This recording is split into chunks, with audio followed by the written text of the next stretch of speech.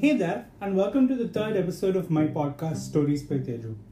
A lot has happened since we last spoke. I lost a couple of teeth, had a root canal, Donald Trump lost the election, Donald Trump tweeted that he won the election, Twitter placed 1 billion flags on all his tweets claiming that they were proven otherwise, Unlock 2, Unlock returns. Like I said, a lot has happened. Today, I'm going to be talking to you about one other thing that has been going on for quite a while now, the new farm bills and the farmers' protest. The fact that I call this topic as one other thing shows that these farm bills aren't being talked about as much or aren't receiving their due attention. This episode would be split into 3 different segments. Number 1, what do these bills propose and what are they aimed at? Number 2, what is the issue that is there? And number 3, what you can do to help our farmers and the people who are protesting right now. Let's jump right in. While these bills have an exceptionally long and fancy name, in brief they are a bill on agricultural markets, a bill on contract farming, and a bill relating to commodities. Taken together, the reforms will loosen rules around sale, pricing, and storage of farm produce, rules that have been protecting India's farmers from the free markets for decades.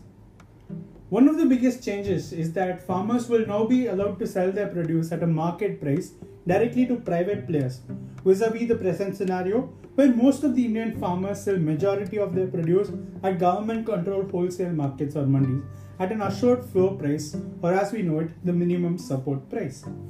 These markets are run by committees made up of farmers, often large landowners and traders, or commission agents who act as middlemen for brokering sales, organizing storage, transportation, or even financing deals. The present system, claimed to be a failed one by many, has seen many farmers lose more than what they gain because of the complex structure it operates in. For a reform that seems to be so good on paper, why so much dissent, you may ask? That brings us to our second segment. What is the issue here? The issue here is that it is unclear how this will play out in reality. For one, farmers can already sell to private players in many states like Kerala, but what these bills do is that it offers a national framework.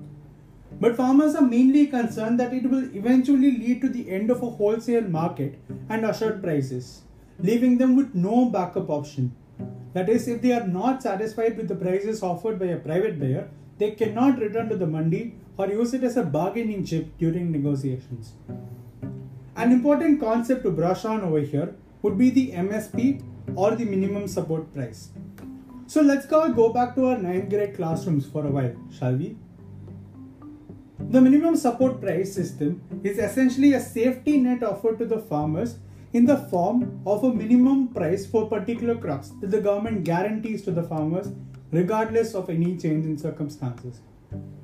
While reading up on the MSP, I noted that the concept is not found in any law, even though it has been around for decades. Abhijit Sen, the former chairman of the CACP, that is the Commission for Agricultural Cost and Prices, explained it as only a government policy that is part of an administrative decision.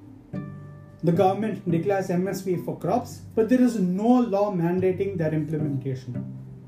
While the government has now stressed that MSP will not be removed or dismantled, the closest to an official statement that we have received is a tweet by our Prime Minister Narendra Modi. And if we were to take tweets as official policy or its equivalent, just imagine how US would end up if every single one of Trump's tweets is considered an official statement. You will have to have Twitter flag all of them as well. This is a great cause of concern to the farmers.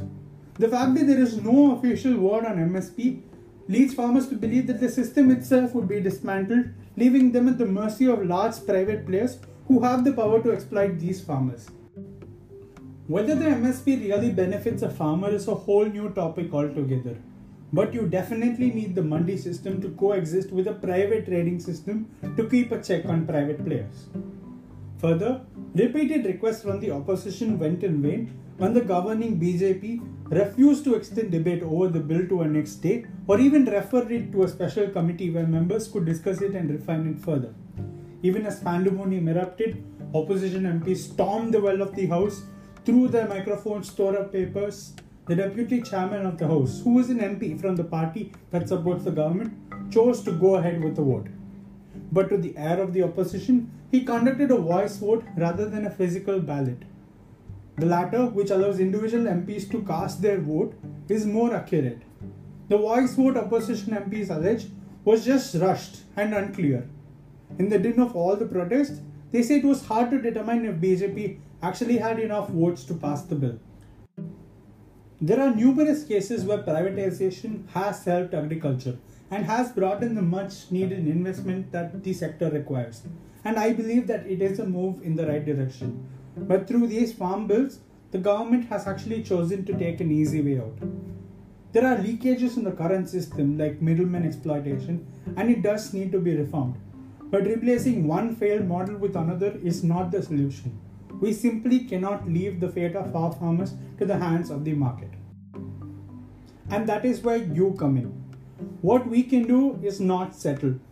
We do not need to give in to mediocre legislations and bad implementation. We deserve better, and our farmers deserve better. Social media has often seemed to be a major player in public demonstration. Use it to show your support. We need to make our representatives work for us and for the people and not ill-treat them. We deserve better. I had a ton of fun making this podcast, and if this really helped you, do share it. That is all from my end. This is your host Tejas Sudarshan signing off.